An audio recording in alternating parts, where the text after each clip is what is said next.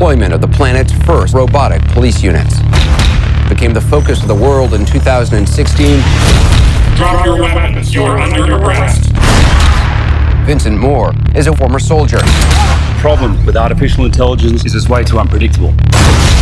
The Scout's creator, Dion Wilson, sees a rich future. What interests me is a machine that can think and feel.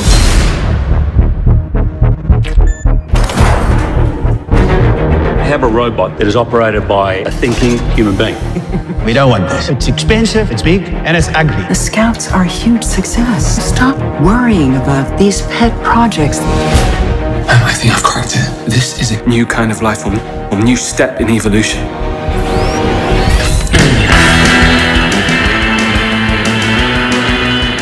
This is The Script, the official podcast of the NYC Screenwriters Collective. I'm David Negrin, and I'm here with two other screenwriters, Corey Resnick and Jordan Rosengarten. Tonight we analyze CHAPPiE, the latest dystopian sci-fi allegory from South African auteur Neil Blomkamp.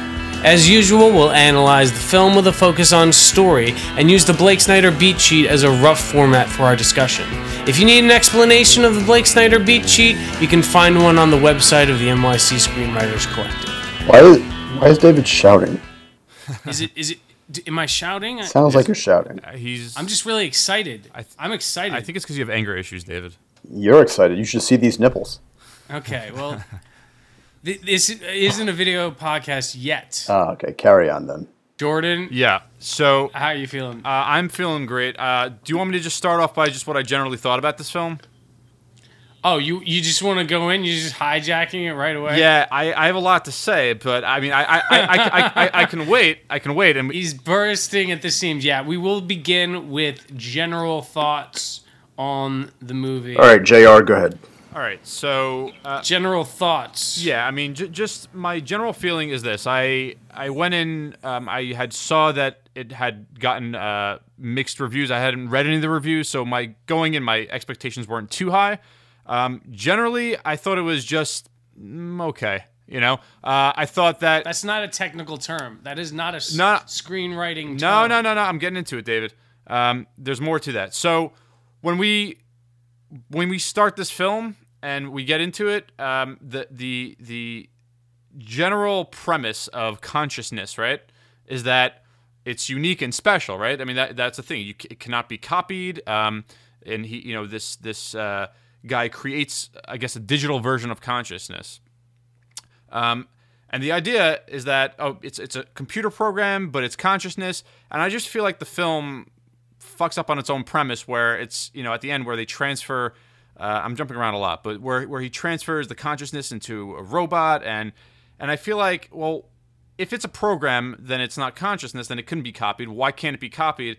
I was confused as to why CHAPPIE's program was so specific that we had to worry about him dying when... So you're instantly jumping to like a logic problem in the theme here. That's your general take on CHAPPIE? It's not just it's the logic behind it, but that's what the film is about. It's a movie, I mean, what would you say? Do you think it was more of an action movie, or is it something that was it was attempting to be something a little bit smaller? Because if you took away the third act where they had that big action set piece with Hugh Jackman and his flying machine, it's really about a family, right? It's about a fucked up family.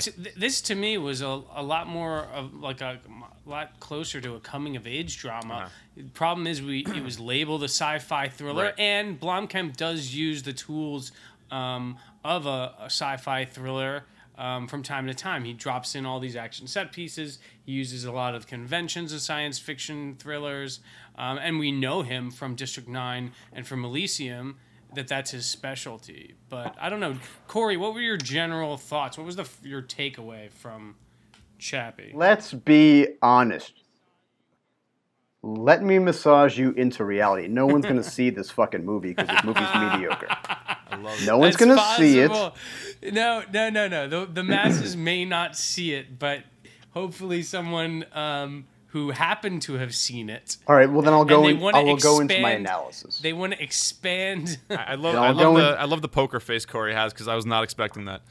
I will go into my minimal analysis in the beginning. The beginning is this. I would not have seen this movie if this podcast was not happening. Because you know why? The preview of this movie looked very similar but more mediocre than this director's previous movies. Yeah. District 9 looked just like Chappie, but better. Elysium looked just like Chappie, but with less robots and more story. More epic, yeah. And this movie looked, from the previews, even before I knew this podcast was going to happen, looked like something I didn't want to see. Even despite the fact that this director... It was a tough weekend. There weren't a lot of great movies out. I will agree with you. It wouldn't have been something... Although, even though I'm a science fiction nerd, I definitely would have watched it sort of when it came to VOD or Netflix or something. Oh, sure. I would have watched this on HBO On Demand if someone else had HBO, sure. Yeah. But I think, you know, if you're going to talk about general takeaway, my feeling about this film is that it's at its best when it's being a small movie about the family, the surrogate family.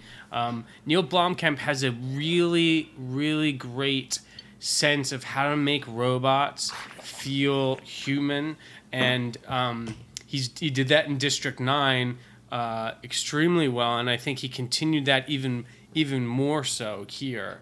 So you're saying that Neil Blomkamp, the writer and director of this project, specializes in making inanimate objects with no actual physical being or heart or soul comfortable in our world. Yes, he makes them. He anthropomorphizes them better than like most other movies, like the Transformers films or Terminators.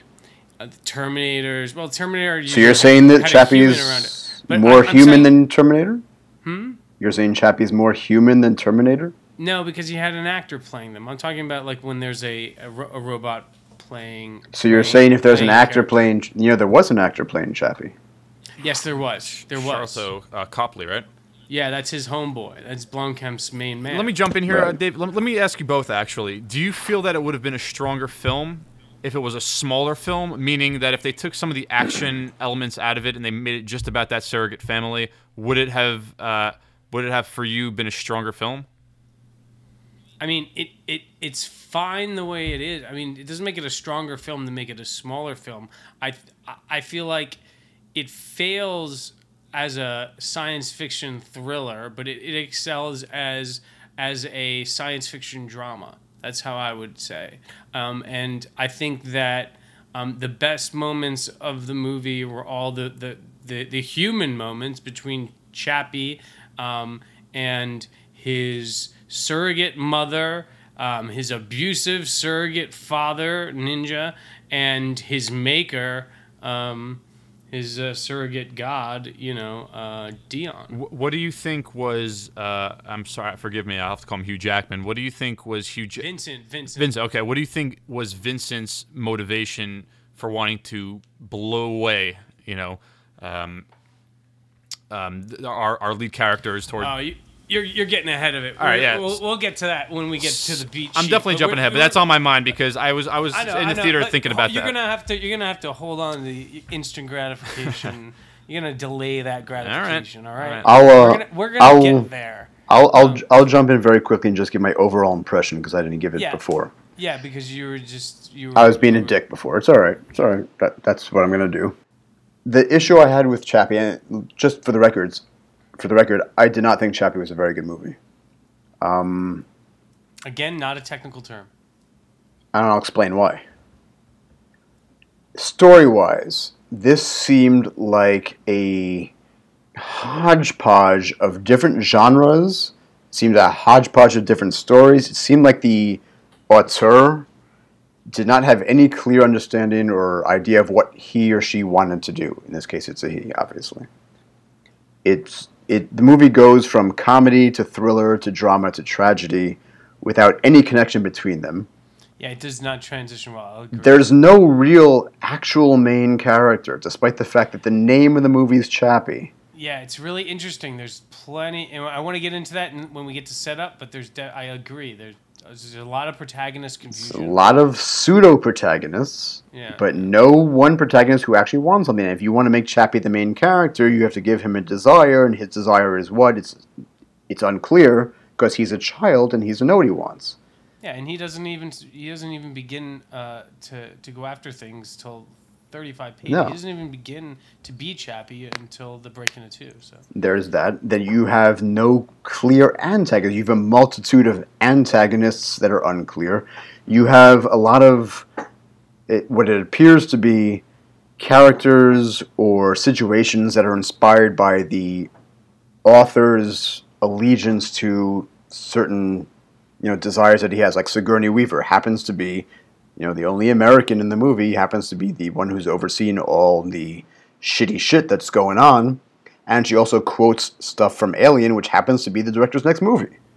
all right, now you're stretching shit. Given all that, were there any redeeming qualities for you for Chappie? I really was amused by the robot's ears. It seemed like a jackrabbit, and I thought he was cute when he's folded his ears down. It was a sign of submission. You like the submissive rabbit ears. I'm partially joking. There were times in the middle of the movie where, especially, there's a sequence where Chappie is being trained to be a thug by Ninja. That was hysterical. Which was really the most honest part of the film to me, because it was really funny, and it blended into what Ninja really wanted, and it blended into what Chappie really wanted. Ninja wanted to commit crimes. Chappie wanted acceptance. That was the most honest part of the movie for me. That's a great comment. Thanks for the generals. Let's jump into the beat sheet just so to keep things moving ahead. Start with the opening image and the closing image. What did you guys have for our opening image for Chappie? I have no recollection. You're like, I have no earthly idea. No clue. All I know is that I was very caught off guard by the end. Interesting. Okay, Jordan, do you have an opening image? So I would say it's this this heist, right? It's some sort of like the police are chasing down these criminals, and it's this the police force, the new robotic police force, and helicopters. Obligatory science fiction prologue where they explain a lot of stuff in a few minutes. That was sort of our opening image, which is very reminiscent of District 9, which is cool, which is fine. But yes, when we're looking for story on the Blake Snyder beat sheet, we're looking for an opening thematic image that matches up with our closing thematic image. And Corey's bowed out because he has no earthly idea what they are. Correct. Jordan, do you remember what the closing image was? Yeah, the closing image was of Yolandi's, being reborn. Right. His mother being reborn, essentially.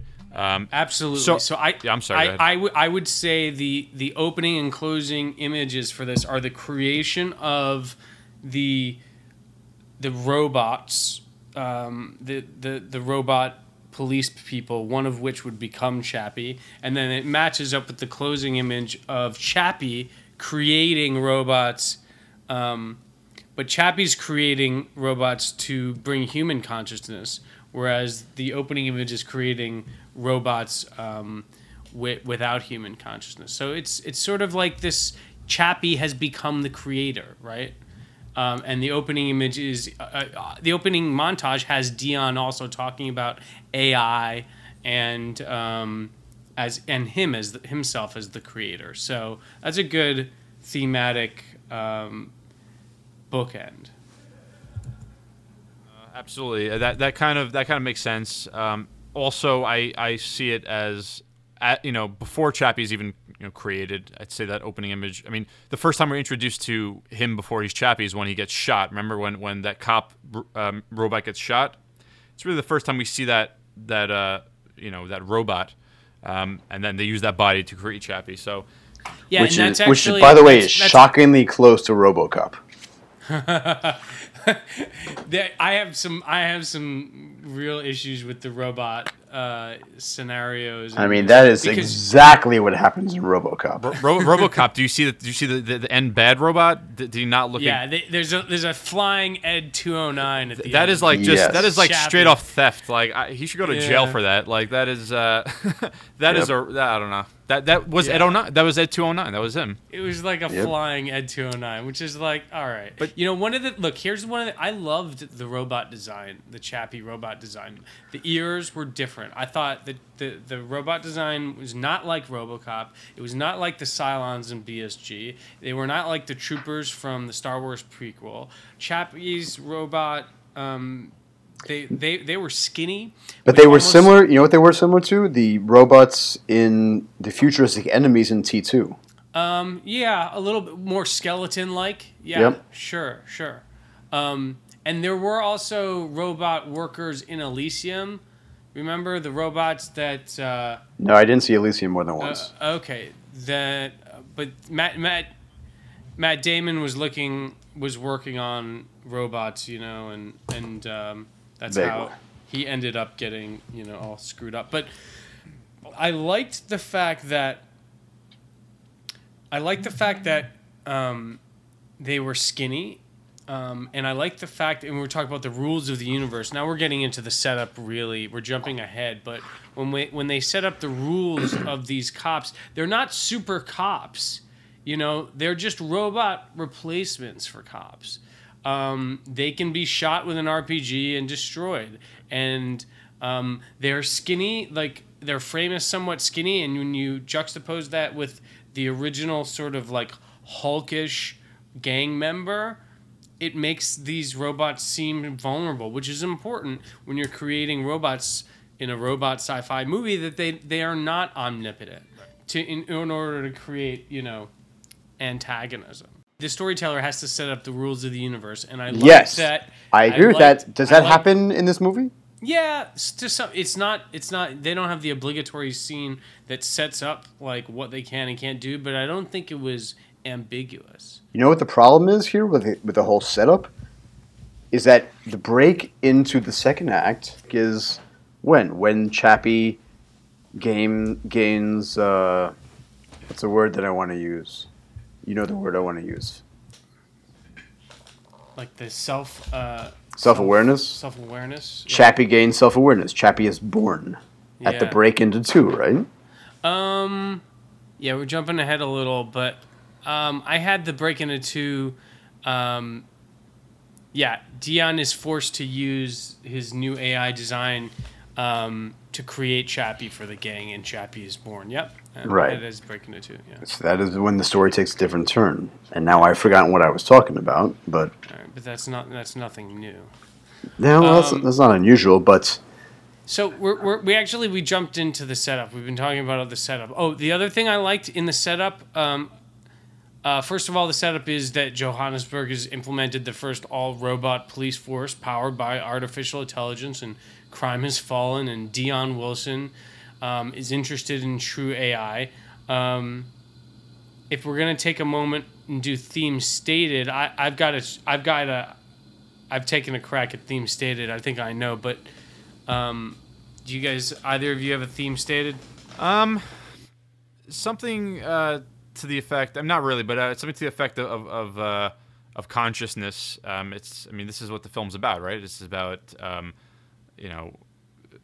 consciousness and the definition of life. Yeah, exactly, and especially since we, the bad robot that they, at the end is controlled by another human brain, and the other robots are not, self-aware, and this one is, a person, and it can create, it can do whatever it wants, and it's the story of what is consciousness, which if that's true, which I'm kind of going back on what I'm saying now, if that's true, I have problems with that in regards to how the movie plays out, but that's what I took out of it anyway. Yeah.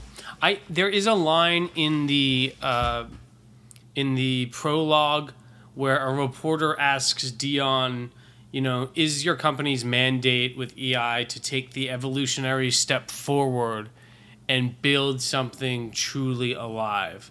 And he doesn't answer. He has to think about it. And so I think that question is sort of the theme that's stated for this film, which is, do we have the right to try to create something truly alive?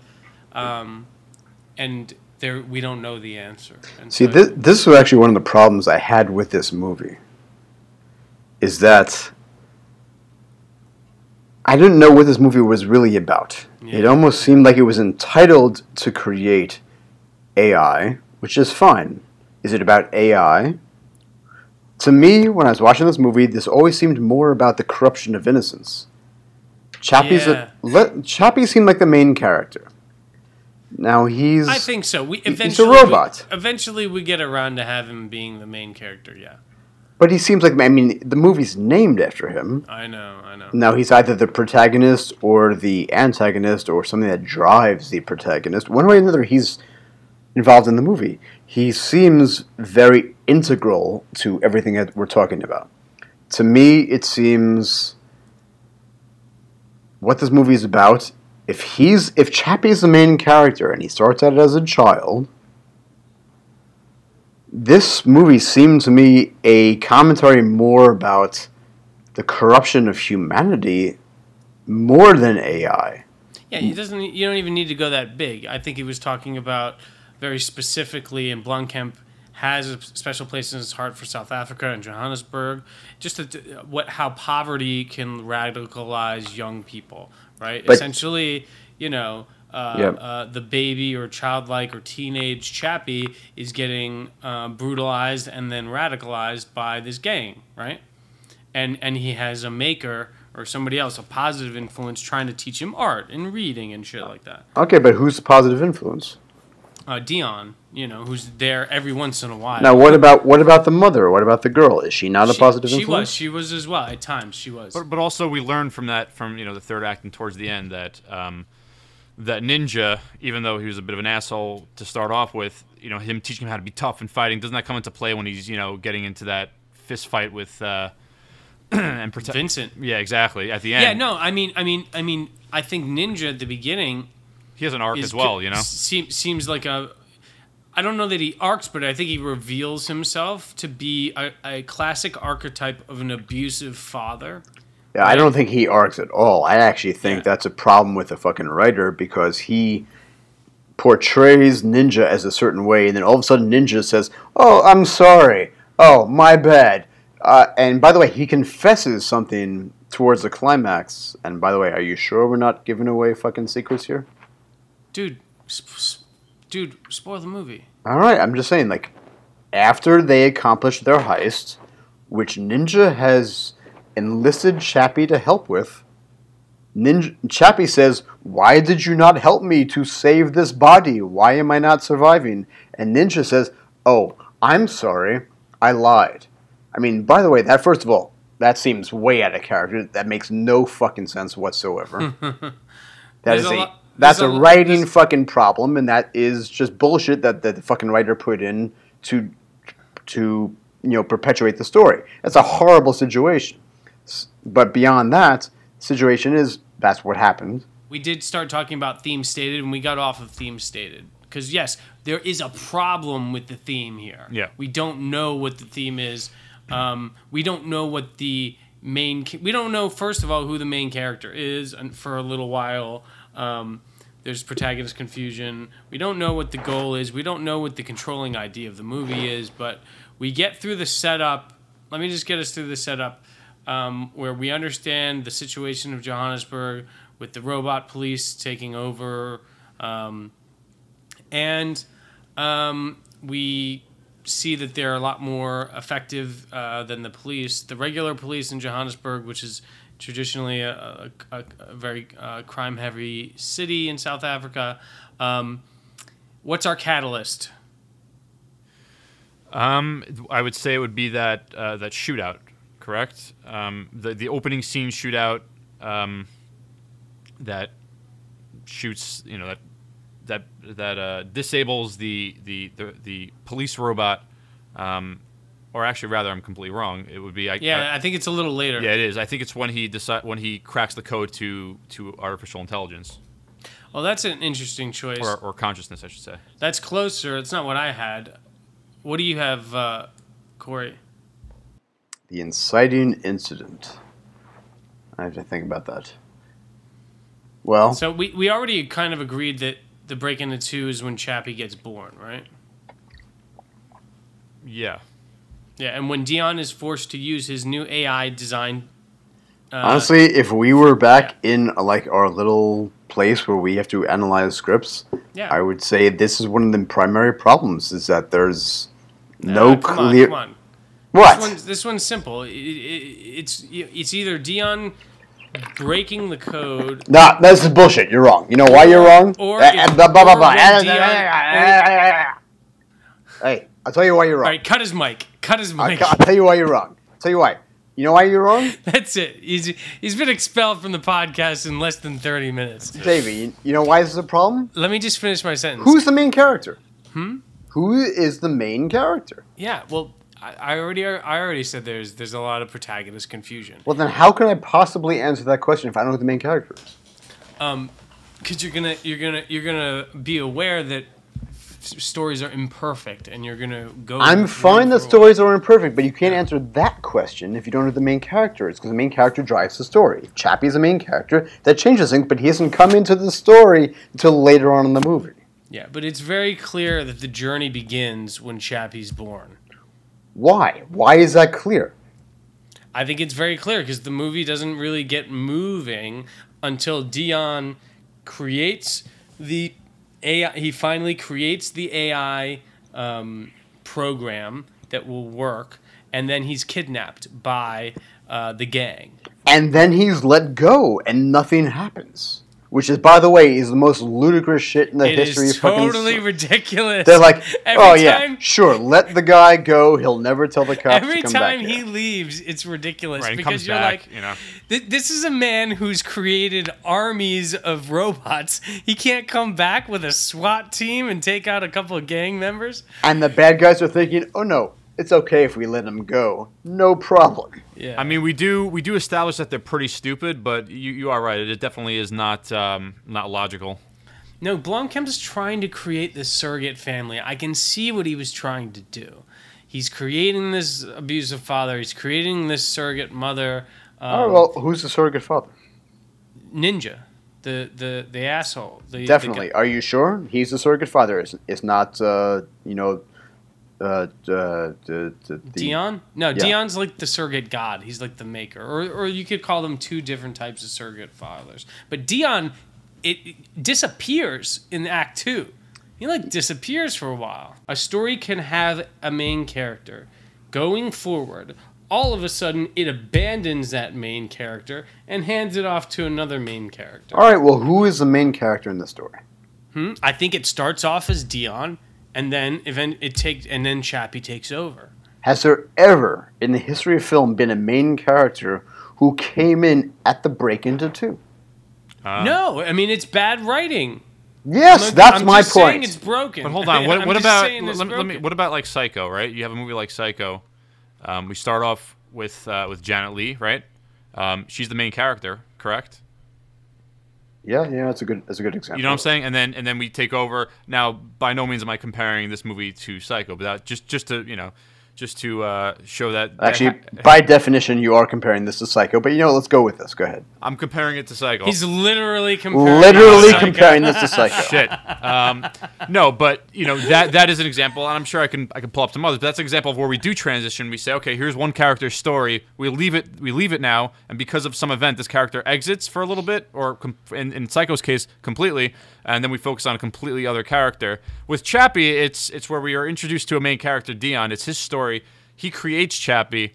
Then we follow Chappie's journey with these thugs, and but then you're right. It does become Chappie's story. It becomes Chappie's story, and we're 35 minutes in. So yeah, Corey, I agree. It's broken, but we can still say that the film, the setup all happens before Chappie's alive. The catalyst, there's debate between Vincent trying to sell his machine to Ripley or whatever her name is in this movie, right? There's debate where Dion is talking to Ripley about AI, and she's like, "You just pitched poetry to a military contractor." Wait, is her name really Ripley? No, it's not. I just don't know what it is. So then in the Breaking It 2, you know, when Chappie's born, that's when the story actually finally solidifies. That's when the story starts. Yeah, I agree. But yeah, Chappie wasn't the protagonist up until that point. They switched over. So it's just, you know, is it bad writing or is it a different kind of writing? It's up to you. But I still think the beats are pretty straightforward. Have we talked about the beats yet? We've been talking about them, but... Oh, is it? Oh, okay. just making sure. Do we agree that Breaking Into 2 is Dion using the AI design to create Chappie for the gang and Chappie's born? Chappie's born. Break Into 2. Yeah, I agree. All Agreed. right.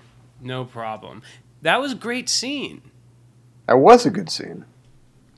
I liked that. That, you know, like... Were you talking about him actually creating Chappie? That whole... When he flips him on and he's scared and he's like hiding in the corner, I didn't see that coming, you know? I didn't know that he'd be a baby, right? Because you could have gone a lot of different ways with it, but they turned him into a baby. I like the scene. It threw the movie in a different direction. It really did. Right. I'm not saying it's a bad direction. It just threw it in a different direction. I think the greater direction. I think this movie succeeds a lot better when it's talking about this stuff. So. It added heart to the movie. Guys, going back to Corey's point, because Corey mentioned when he first saw the trailer, do you think that looking at this movie, who is this movie made for?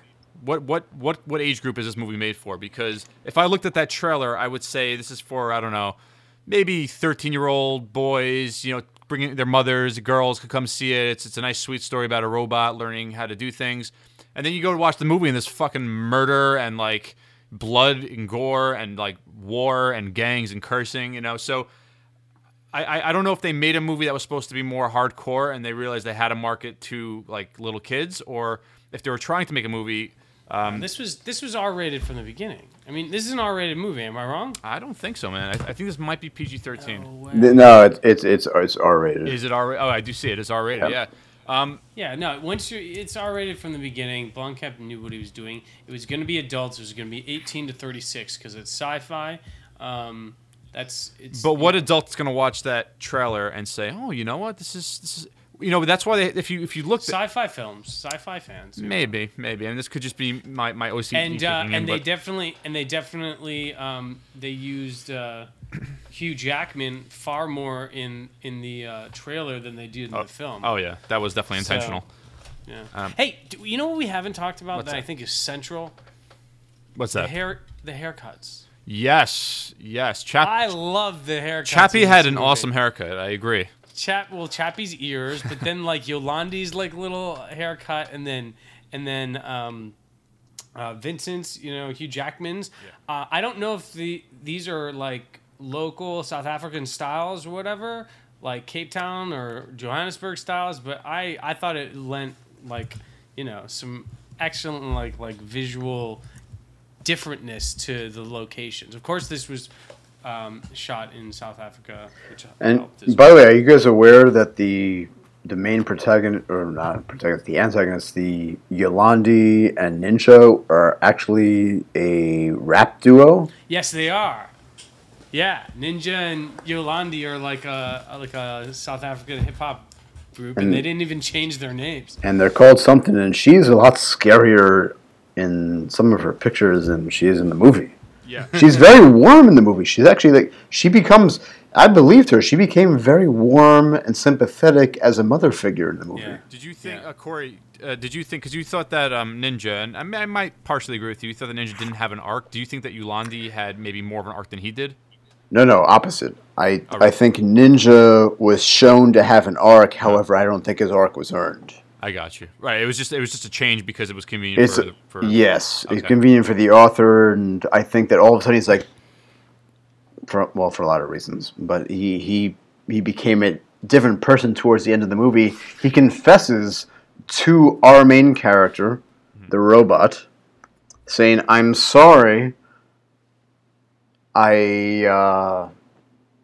I needed this. I needed you to solve this problem, and I don't know why he confesses that in the end. I don't know why. Like, it's the easiest thing for someone like him. I don't have a problem with this. I actually think it's a classic abusive father surrogate thing where he's angry.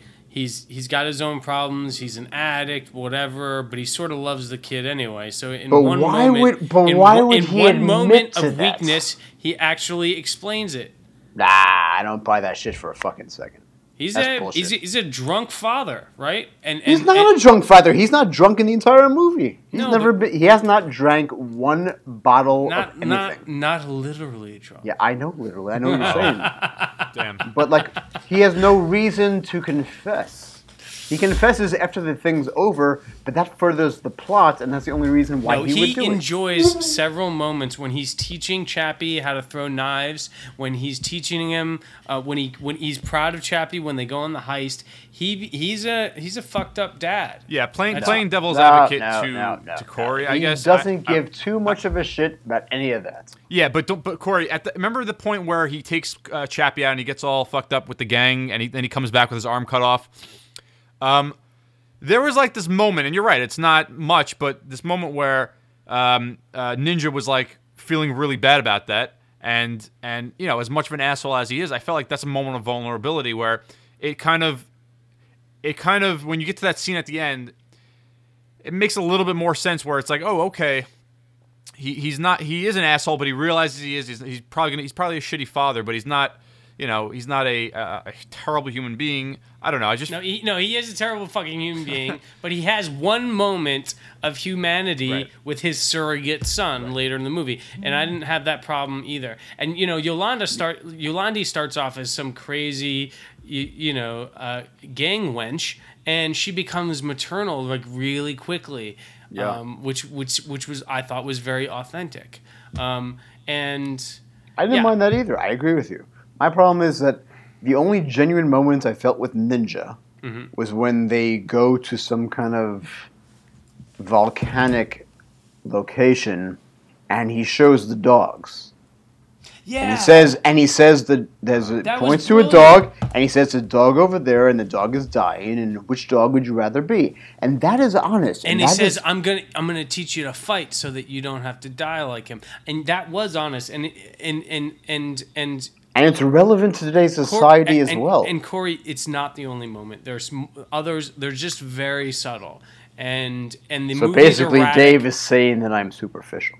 No, I'm just saying that you saw it like a couple days ago, and I saw it like an hour and a half ago, and it's really subtle.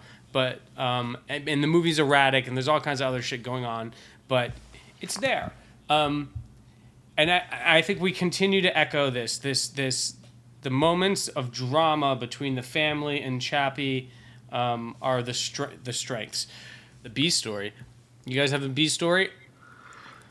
And Corey, don't just say that the thing is broken. No, as far as I can tell, the B story is a romance between Dion and the robot. Oh, come on. Yeah, that's what I think it is. Wait, hang on. David, are you eating something? Oh, sorry. Yeah, I can hear that. I will stop. Is he eating something he's fucking noshing like there's no tomorrow? Jordan, do you have a B story? B story. Well, assuming that our A story is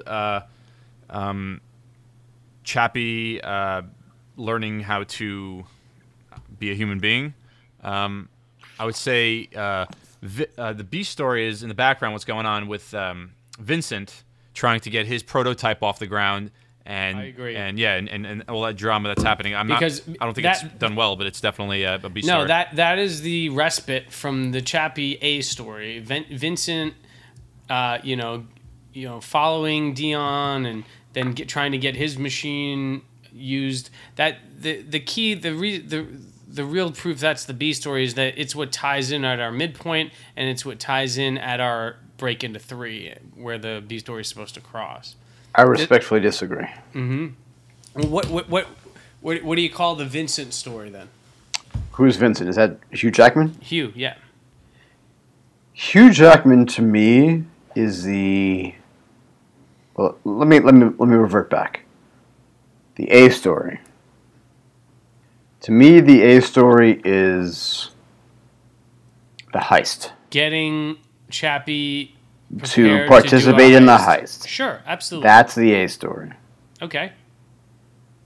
That's pretty straightforward, like, plot line. That's fine. But I think, kidnapping Dion, getting him to program CHAPPiE, then teaching CHAPPIE is all part of that A story. The biggest problem with this movie is the inclusion of Dion. Dion has no place in this movie. He doesn't belong in this movie. He disappears for part of the second act. Yeah. Well, I think he's also brought in at very convenient moments for no apparent reason. I feel like every time he comes back to that shed or wherever they're hanging out, it felt a little bit forced to me. Especially there's a couple of times, I don't know if I'm remembering it correct, but he just pulls up his van. He's like, "Yeah, I just wanted to check on CHAPPiE," and I'm just like, "Oh, that's kind of odd." Like, these. And they're totally cool with it. Yeah. Oh, they're sure. Totally cool Come in. I think it would have served the story better if CHAPPIE's creator had been killed at the Breaking It 2 or at the Catalyst. Interesting. Or at the and then Catalyst would have been perfect. And then CHAPPIE is left with this surrogate family. And he has no one else to teach him, and he has to learn from these people. Yes. He has to learn from these people, and he has to learn on his own what good and evil is, right? Yes. Yeah. Dion is it's a very good point. Dion, there's no reason for him to be in this film. No, I don't understand. It's manufactured antagonism between Jean Valjean and the rest of this movie. Like, you can eat. This is the thinnest character that Hugh Jackman has ever had to play. Yeah, I think Hugh Jackman's character working for the same company as Dion is pretty ridiculous because at the end of the day, he's just wants his project, Like, why would they even keep him on the payroll? And, like, not even that, but why? So he's upset because he's not getting his prototype off the ground, and Dion got his project funded, and they're making all these robots, and all right, so I get that. But, like, that whole... Do you remember that scene where he puts the gun to his face in the fucking office? He's like, "Hey, I'm just kidding around." Did that feel a little clunky to you? Like, why... Very clunky. Why is he not fired now? Dion drops one little piece of information. You used to be a soldier, didn't you? And then all of a sudden, he, like, goes off on him. Is it me, or was that office, like, full of people? Would that have been really weird? No, that's totally normal, because I actually do that on a regular basis in my office at a nonprofit. Yeah. And I usually shit gets live at the bring out a gun routinely on a Wednesday. It's a good gag. And B story, I'm gonna go with it being the Vincent thing. A story being CHAPPIE and the heist. Fun and games. We get into a few steps, and if you guys want to interject, I'm going to just step through some of the fun and games, but feel free to interject. Dion begins to teach CHAPPIE words, right? Dion leaves for the first time, which is ridiculous, because why doesn't he call the police or build some police? Then the gang members try to teach CHAPPIE to shoot, and Ninja is disappointed because CHAPPIE can't shoot. Then in the B story, Vincent muscles Dion in the office with the gun, which is a little bit ridiculous, as we said. CHAPPIE starts to speak and get more intelligent. Now the coming of age stuff's starting to feel real, and that stuff really works.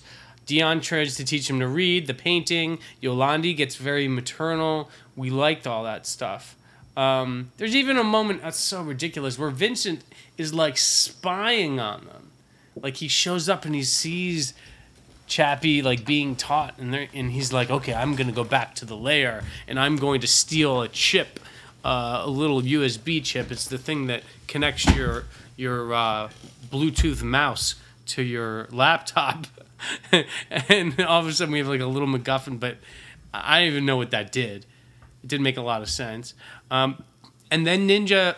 Yeah, because they didn't establish what that was before, right? As he's pulling that thing out, like we're just supposed to are we supposed to know what he's doing, or do we find that out like in a scene later, right? I did not understand what that was about. All we know is that Vincent wants to steal the I think it's basically some kind of security code that allows him to hack all the soldiers at the end. Remember, he hacks all the police guys at the end. That's what he needed. Right, but here's the thing, though. Didn't Dion say initially in the beginning when they wanted to shut all the robots off that there was no way to do that? 100%. Is that a plot hole, or is that they set up the rules in the beginning? They said people are worried about these things being hacked, and he's like, it's not possible. And then Hugh Jackman, Jean Valjean does it again, like halfway through the movie. Did the writer think that nobody would notice that, or am I missing something? I think you're being a little naive, Jordan. I think you're holding screenwriters up to perfection. They're not makers. They're not gods. They don't create consciousness. They're just trying to tell a story, and sometimes there are holes. Yeah, it's kind of like Dion. But then we get to in the fun and games. We get to that great moment where Ninja sends Chappie to get his ass beat. That was some live shit. What was that about? That was pretty intense. I'm not gonna lie. Yeah, I liked that. I like that, but it still didn't connect with a lot of other shit that was going on in the story. Yeah, it doesn't. It doesn't make sense for the heist or any of that business.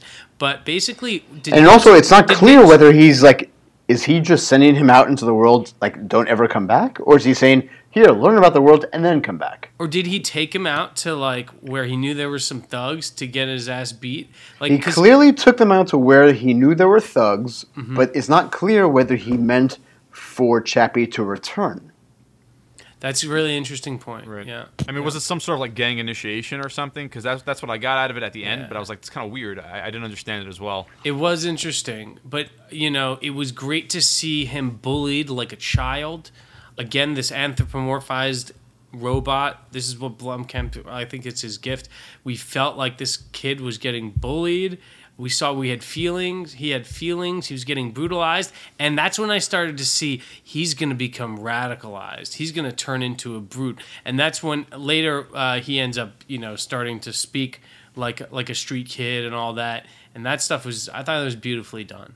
So then to me, that's where we get our first midpoint. To me, the midpoint, the closest thing to a midpoint, we do not have a strong midpoint in this film, but the closest thing to the midpoint is Chappie returning home to Yolandi, his mom, even after, getting beat up and stuff. Because after that, it's like he's chosen to be a part of the family or a part of the gang, and that's when they start really prepping for the heist and teaching him how to be a gangster. What do you think of that? I think a couple things. And here's the first thing I think. I think this is two different almost podcasts. One thing is, let's say you're right. Let's say I think we should just do that. That's going to be the rule from now on. What? Let's just say I'm right. That's Oh yeah. Let's say you're usually right. But let's say you're right in this situation. That is the recommitment. Yeah. Which is in screenwriting parlance, and as far as books go, the author's name is Dave. Who cares? No, we know. No, come on, he's very famous. Yeah. The recommitment. He recommitted the main character Chappie recommitted, and he came back. Yeah. And the stakes don't exactly raise though.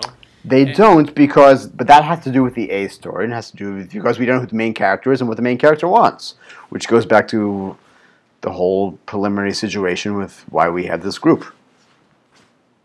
And it's disconcerting that these movies are being made and we don't have this access. However, for this particular movie, Chappie seems to be the main character at this point, but we don't have the access to Chappie's desire. And he never actually has a real desire. Well, yeah, in that sense, it's just a coming-of-age movie. It is, yes. It is Chappie coming of age. So his goal, in a coming-of-age film, the goal isn't, in Stand By Me, the A story is go find the body, right?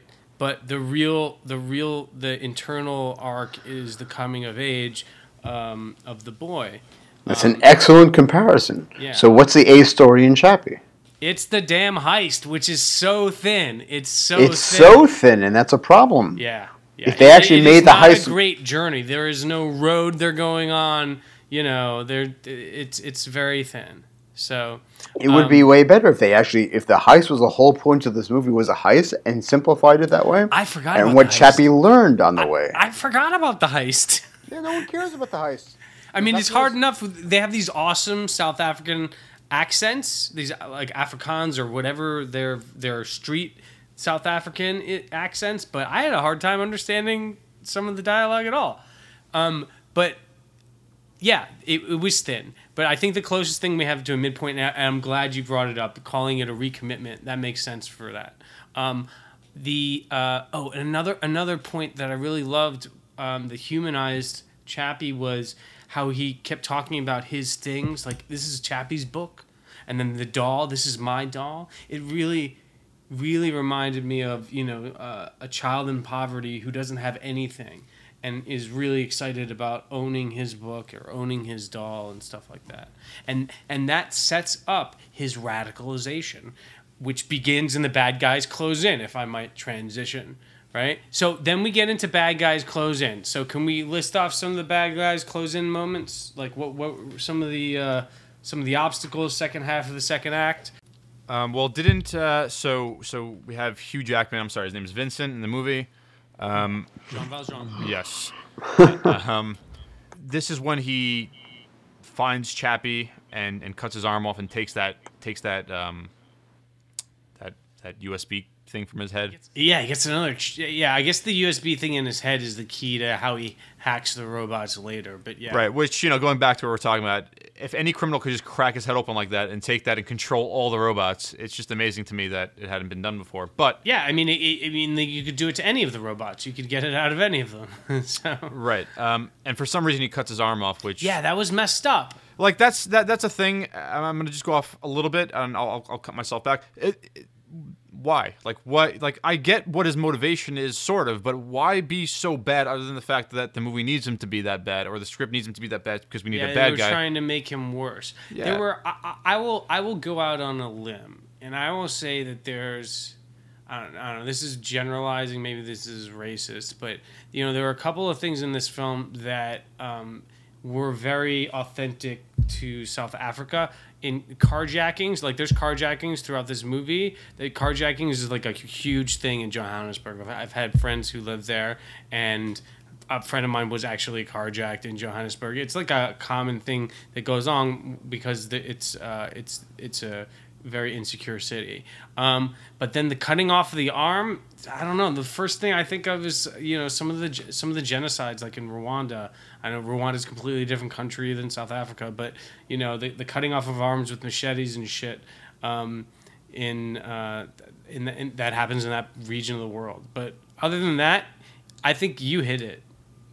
Yeah, I don't know if I buy. I mean, because they're just trying to make Vincent a bad guy. That's what I think. Because right now he's sitting in a cube, and he just wants his project, right, to get the funding this month instead of the other guy. Because that's what I was wondering. Were there things that were over my head because of like cultural things that I don't understand about South Africa? It's very possible, but keep in mind that this is not his first movie. This is his third movie for a major American studio. I would imagine that's why you have all these American characters that were brought into it,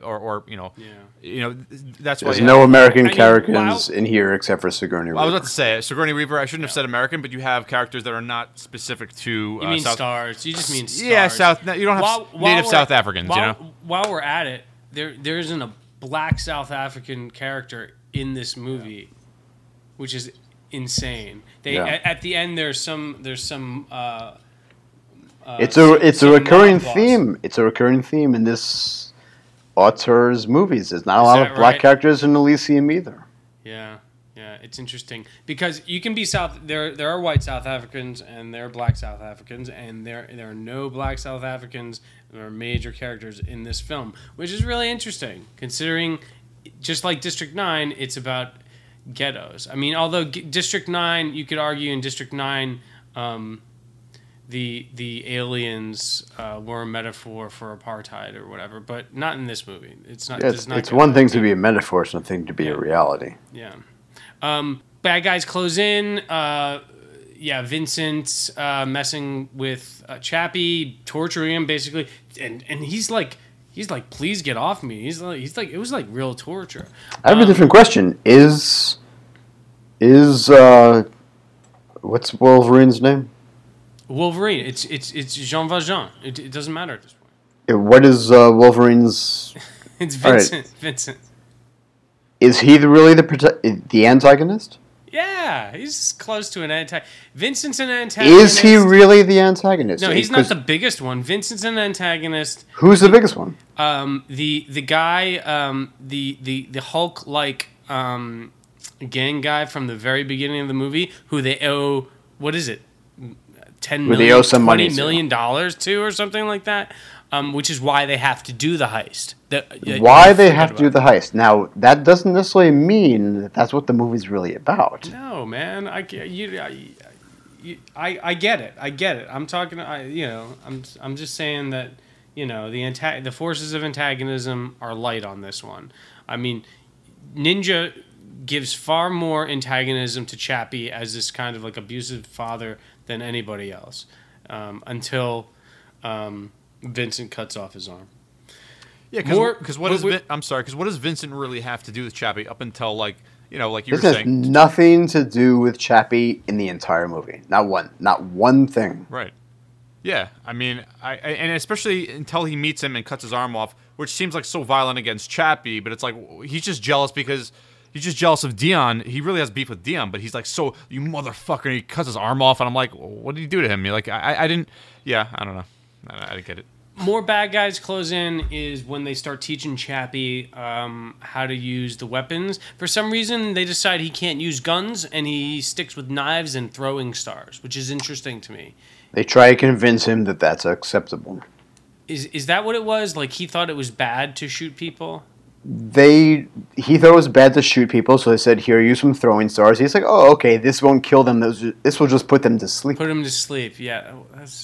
Which they could have done with anything. They could have just said, like, oh, they just put them to sleep. You could have stuck with guns. Yeah. It didn't make any sense. But later we get that one moment during the heist when Chappie apologized for, like, killing when he them. realized he was causing pain to a human being. Yeah. Which is, interesting. No, which is necessary. Yeah. And had it not happened in such a cliche sort of heist scene, it would have been more poignant. So just to finish off, bad guys close in. Vincent, well, I don't know if this is bad guys close in, but or all is lost. But Vincent shutting down all the robots. I don't know if that getting to the all is lost moment. I don't see how that's even remotely close to an all is lost moment. It's very close to an all is lost moment. People die. It's the lowest point of the film. People dying. Everyone always associates people dying with an all is lost moment. That doesn't mean anything. It has nothing to do with people the main die every day. Right? It only has to do with the main character. It's the lowest emotional point of the main character. Who's the main character? Chappie. He gets turned off. Chappie's not even in the movie until the first 30 minutes. Who's the main character? We already agreed that Chappie's the protagonist. I did not agree to that. Okay. All right. By the way, I'm not going to lie, I'm being difficult. This indicates my issue in my summation. There is no main character in this movie. Okay. There are just a bunch of characters. No, there are. There are a bunch of middle characters. Chappie's not a main character. He doesn't appear until our third way in. Mm-hmm. He's generated by somebody else, and even when he's generated, he doesn't even gain a personality until the midpoint. He's created by another character who is minimal at best. You have the antagonist who's clearly established, but he's employed by a company. And this is keeping you from finding an All Is Lost, or do you have a different All Is Lost? All Is Lost is when the blonde weird woman gets shot through. I think she's hot. I love her look. Yolanda? I think she's cool. I'm totally it's just into it. I love punk girls, dude. She's the only person I cared about in the whole movie. Yeah. And when she gets killed, and actually it's a cool shot, that's when, to me, the all is lost moment. Interesting. It's a lot later, but it could still work because there's kind of two endings. She's the only one I cared about. Because I had the heist as the break into 3. The heist, at the end of the day, but if you put Yolandi being killed as the all is lost, then the break into 3 doesn't have to be the heist. It can be the second ending where Chappie goes back to the lab and starts kicking Wolverine's ass. Right. Okay. Oh, I like what you did there. That's what I would vote for. Interesting. Jordan, what do you think? Yeah, I mean, a little bit earlier where I think the scene where we have Vincent getting he basically takes advantage of the situation he created and is able to use his prototype. Where Sigourney Weaver's character basically agrees after, I guess, one scene earlier saying she would never let him use it or something like that to use the prototype. And he basically has access to use this monster machine, video game bad guy thing. Flying Ed 209. Right, yeah, Ed 209. So to me, that's where you're like, all right, these characters are going to be potentially screwed. So that would be my vote. Yeah, I mean that it feels like the break into 3 is when they go on the heist because they suit up, they do that slow-mo walking thing with the guns. Which, by the way, is very cool to look at. Yes, it is. There's a lot of great stuff to look at in this film. The action set pieces are really well done. It's not your garbage like cinematography. No, it's pretty. It's really good looking stuff. The DP is this guy that Blomkamp uses over and over. His name is Trent Opalock. He used him for District 9 and Elysium, but he also is DP on Captain America Winter Soldier and the new one, Civil War. He's great. The action sequences are great. We just wish they had more emotional resonance, right? Where we break into 3. So I thought the heist was it. And then, because right after the heist is when we start going head to head with the dreadlocked. That's fine, but let's be honest. Yeah. The A story is the heist. Yeah. So in that sense, you're right. You're right. Okay. But I mean, I think it's important to point that out to people who are listening. This is if we're basing this on an A story, the A story is the heist. So I'm agreeing with you, but I do like the idea that Yolanda dying is a lower point than. All the robots getting shut down and the city going into turmoil. Yeah. It's a much more emotional low point. And I was going to say there's a second ending anyway because the movie could have ended after the heist, but then you have the Chappie versus Vincent, and Chappie goes gangster on him back at the office. It's almost like Office Space. He's like, I'm going to go back and confront you at the office after you've killed Dion or you're like mortally wounded Dion, killed my mom. I'm gonna go gangster on you, then he says, "Now you're forgiven," which was really interesting. You say interesting, and I say dog shit. Why? I thought because the only reason that exists is to perpetuate the rest of the story. I mean, come on. You have to perpetuate what? You need to be more specific. I mean, to continue the story, like. There's no reason he should have chopped off his head and sliced it into a million pieces. He was the main character, if at that point you believe the main character is Chappie. Hated this character so much. It killed everything Chappie was passionate about, everything he cared about. Chappie was never taught what, proper propriety should be. Yeah. So basically, he took the guy that killed his mother, the only thing he cared about, and said, "Now you're forgiven." After he killed him, he didn't kill him. I thought he killed him. No, he didn't kill him. What's wrong with you? No, I thought he was dead. He wasn't dead. No, he is not dead. Definitely not dead. No. Oh, he just beat his ass. Yes, he beat his ass. Said, "All right, now you're forgiven," and then he left him. He wasn't even. He was still awake. That's weak. I thought he was dead. Yeah, he wasn't dead. Yeah, he was breathing. Yeah, he was breathing. He was fine. He had a cramp. So what? Maybe Chappie was distributing street justice the way he learned it on the street. That when he got his ass beat, I don't know. No, you're giving the benefit of the doubt. Yeah, what actually happened was the filmmaker said, "I can't make Chappie kill this guy, so I'm not going to make him kill this guy." Because he wouldn't have been fully radicalized then. That would have made the point. No, because it would have alienated Chappie towards possible viewers. Maybe you're right. But he's also trying to ham-fist in this third ending, this finale where Chappie, I don't know, Jordan, for you, what was the break into 3? What was the third act? That whole fight with Ed 209 and Yolandi and Ninja and Dion just being there at the same time and Chappie being there. That whole scene right there, and all the gangsters getting shot up by this big monster robot. that to me would be it, because after that we establish, he can transfer consciousness and we can save everybody and nobody dies anymore because we have this new technology. Right? I liked that. I thought it was a little double mumbo jumbo that or it just didn't make sense for the rules of the universe that at one point Dion says to Chappie, your consciousness, we can't copy that. Right. Because that's exactly what you did, is you created AI so that we could copy consciousness. So that doesn't make sense to me. And going back to like what I was saying before about like, the weight of the robots felt, it does matter, because when you're establishing rules of a universe, that's one rule. Okay. And then you see a robot do a backflip, that just pisses me off. And when you establish something like that, I'm creating consciousness, it's special, it can't be replicated, it's not information, and then you establish, no, it is information, we can just transfer it like we transfer data.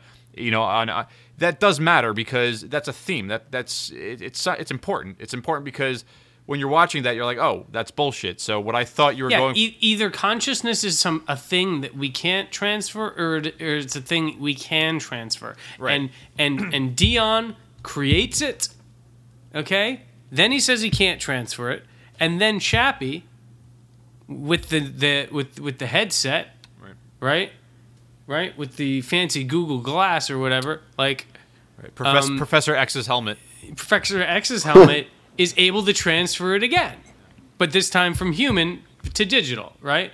And another vote for why we don't need Dion, because he does it for Dion, and then he does it for his mom, right? Why do you need both? Dion could have been dead at the catalyst, and the finale could be he brings his mom back. And then we're happy. Yep. So yeah, he still brings his mom back anyway, which is great. No, I like that. Which is fine, because she's the most appealing character in the whole movie. Which is exactly, we don't care about Dion coming back. Right. That last shot of her and him, like that felt like right, but for a wrong, like for everything else that was wrong. Like that was pretty cool piece. I like that. It was a nice image, but if he had brought his mom back in the body and she said, Chappie, I'm alive, you saved me, and they did like a robot hug, like that would have been a way to go out. But Blomkamp wanted to go out with the eye open thing, because that's so sci-fi. I thought that final image would not have been as cool as had Yolandi and he had like a mother-son moment. Yeah, the best opportunity for this movie being successful is, ironically, has nothing to do with like the main character. It has to do with like the mother. It has to do with like personalities. It has to do with people. Absolutely. All great writing has to do with family. Yeah, and they fucked it up. They didn't fuck it up. They muddled the shit out of it, because there are great moments in this movie. It's just kind of a mess. Great moments. You mean like when he tries to fucking steal a car and he's got chains around his neck? Which, by the way, is hilarious. Yeah, there's definitely comparisons to be made. I don't know. Have any of you guys ever seen any of the Short Circuit movies? Yeah, I don't. Have we ever seen the Short Circuit movies? Are we 12? Of course, we've seen them. I didn't see a lot of commonalities with the Short Circuit movies at all. Johnny Five has the exact same ears. No, because Johnny Five the same ears, maybe. Doesn't in the second one, though, Johnny Five also gets involved with like thugs and wears chains, like a mole? No one watches the second one. What? Come on. He's a purist. He doesn't acknowledge the second. No one watches the second Johnny Corey Five. says that the second Short Circuit is not canon. Not real. I never heard people who are so religious about Short Circuit. Alien, maybe, like that trilogy. I get it. That's hilarious. Listen, I've got Short Circuit on beta, so I thought the closest robot movie this was RoboCop. This is very RoboCop. And even Ed 209, like you guys have mentioned, like it's so similar to what He did such a great job designing the Chappie robots and making them somewhat different. Why did he go weak with the Ed 209? It's weird. Yeah, he probably thought it was like an Wolverine. homage, but it came off. It didn't come off as an homage. It came off as more of just he stole it. It didn't. Yeah. I don't know. Maybe we're old guys in this game. No, you know why we're not old guys? Because even during the climax, what did this badass robot do? All he did was levitate about 20 yards and shoot off the Iron Man Jericho weapon. Yep. Which basically you just like, this is not a fucking accomplishment. Right. Well, I would. also- You could also argue that the Ed 209 is a ripoff of Robotech from the '80s cartoons. But let's. I think we got to all of our beats. We did skip Dark Knight of the Soul. While for anyone who's listening for all the beats, I think the Dark Knight of the Soul moment was Chappie solving the consciousness problem in reverse when he puts on the helmet, and then Dion finds out that Vincent sabotaged the robots. It's sort of between the All Is Lost and the Break Into 3, but they both have realizations. And it's also tough to do in this movie because, I mean, honestly, who is the main character? Yeah, I know. You Still harping on that. I do. Listen. I come back to the fucking basics all the fucking time. I agree. There's and the fact of the matter is, like, there's plenty of protagonist confusion. What is Chappie's desire by the end of the movie? Like, let's be honest. In my opinion, Chappie's desire is to live. He wants to be accepted. I think he wanted a family. I think you said that earlier. I liked the way you said that. His moments for acceptance, going on the heist, was just to be. No, accepted. I disagree. Because that actually matches up with my. No. He went on the heist because his mic, Jordan. Cut him off. He wanted to go on the heist because he wanted to live. I'm going to cut both your mics and finish this podcast myself. No, he went on the heist because he wanted to live. That's all. His life That's was not in danger. Yes, it was. He says, like, his battery, he had a minimum, his battery was attached to his, something like that. Right. A new body. All he wanted to do that was a live. mini plot point where his battery was going to run out, which I was also I was kind of confused about that too. That was so weak. I never bought it for a minute. I was like, wait, what? They can't just put a new battery in? Like that can't happen? My iPhone can get a new battery. That's what drove this whole main character's story. All he wants to do is live. All he wants to do is live. And he says, like, my battery's situated to this, and Ninja says, if you go on this heist with me, we'll get the money, and you get the parts, and you can survive. All Chappie wants to do is survive. That's it. That's his goal. That's the A story. I think it's a little bit of the fitting in thing. He wants to be part of a family, part of a group. When does he say he wants to fit in? When? No, I think it's implicit in he keeps calling him the mother or Yolandi, he wants to be friends with, he wants to be accepted by Ninja, and he wants his maker. He has conversations with his maker. That's traditional childhood bullshit, but what does he really want to do? His gut instinct, he wants to survive. Which is, that's only introduced like 3/4 through the movie, so I don't buy it. He's only introduced 1/3 through the movie. Yes, so we got a whole third there where he's trying to fit in. So, but I will agree, it is wishy-washy, okay? We hit all the beats. We're running out of time. I would like for all of us just to go around and do closing comments, arguments, or bodily functions, whatever you want to do. I want to start with Jordan. I nominate Jordan to go fast. I want to start with Jordan because we boxed him out a lot here, Corey. Yeah, I was taking a nap. Sorry.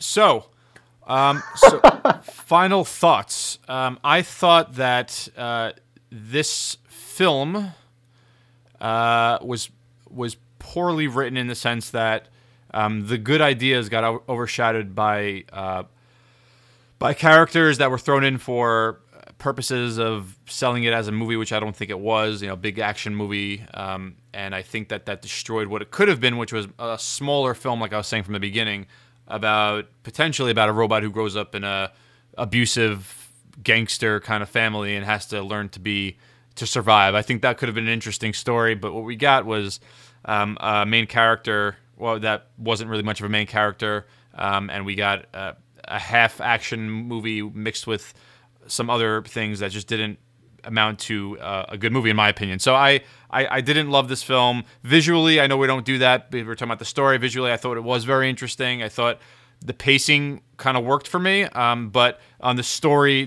aspect of it just kind of fell apart. All right. I think this. From a screenwriting perspective, I think this is a very bad example of something that got made that didn't deserve to get made. He got it made, dude. He got money. He got it made because he made District 9. which is fine. I think that's a very deserved. Tell me about the art. I think this is a horrible example to anyone who aspires to be a screenwriter. I think this is a disaster for someone who wants to achieve a career in screenwriting. This is a bad script. This is a bad story. There is no real clear-cut main character with a clear-cut desire. Yeah. This is someone who made a story based upon something that was already made, which is fine. That's how the business works. And I think it's important to establish that. Chappie's a shitty fucking movie. There's no getting around that. It's not a good movie. But when you have accomplished something else, you have leeway. There's nothing to gain here screenwriting-wise. It's just not a good movie. It's not a good character. It's not a good story. Nothing here for that. Doom and gloom. It's not doom and gloom. It's honest. It's Here we go. My sum up is that I'm going to agree with. There's a lot of structural issues, a lot of story issues with this thing. From a directing perspective, there's some beautiful stuff in this movie. Some great action set pieces. I like the design of the robots. Blomkamp does a decent job of creating, doing the robot mythology slightly different. Save the Ed 209 business. It fails giving the where you need a spine for the story, this A story that Corey keeps looking for. There is protagonist confusion. I keep looking for the main point of the story. Can't believe I can't find it. My bad. Yeah. It fails in the A story. Protagonist confusion. It opens with Dion maybe as the protag. Don't know who the main character of the story is. I'm stunned. And then Chappie takes over, and we're not really sure what Chappie wants. But I will say this movie succeeded at doing something I've only seen done a few times before, which is take a robot and actually imbue it with emotion. The only other times T2? The only time I've seen it done this well was in WALL-E, when we watched an animated robot move us emotionally. In CHAPPiE, the scenes where the young coming of age scenes where Chappie's trying to become part of this surrogate family, or he's essentially a child, a lost child on the streets, in poverty, with an abusive father and a surrogate mother who wants to do better, and no good future except to join a gang. I think there is some moving moments there. Anyway. Sound good, guys? Yeah. Sounds good. It's been a pleasure. All right. I want to thank Corey Resnick, and I want to thank Jordan Rosengarten. Thank you. This is the Script Podcast, the official podcast of the NYC Screenwriters Collective. It's produced by Jordan Rosengarten and David Negrin. You can email us, fan mail us, hate mail us, comments, questions, or proclamations to scriptfeed@gmail.com. You can join our Facebook page by looking for NYC Screenwriters Collective. We have a Google Plus page if you have ever heard of that. You can also follow us on Twitter @ScriptFeed. And if you live in New York City, please come to one of our workshops, screenwriterscollective.org or at meetup.com under NYC Screenwriters Collective. The Script. Thanks very much.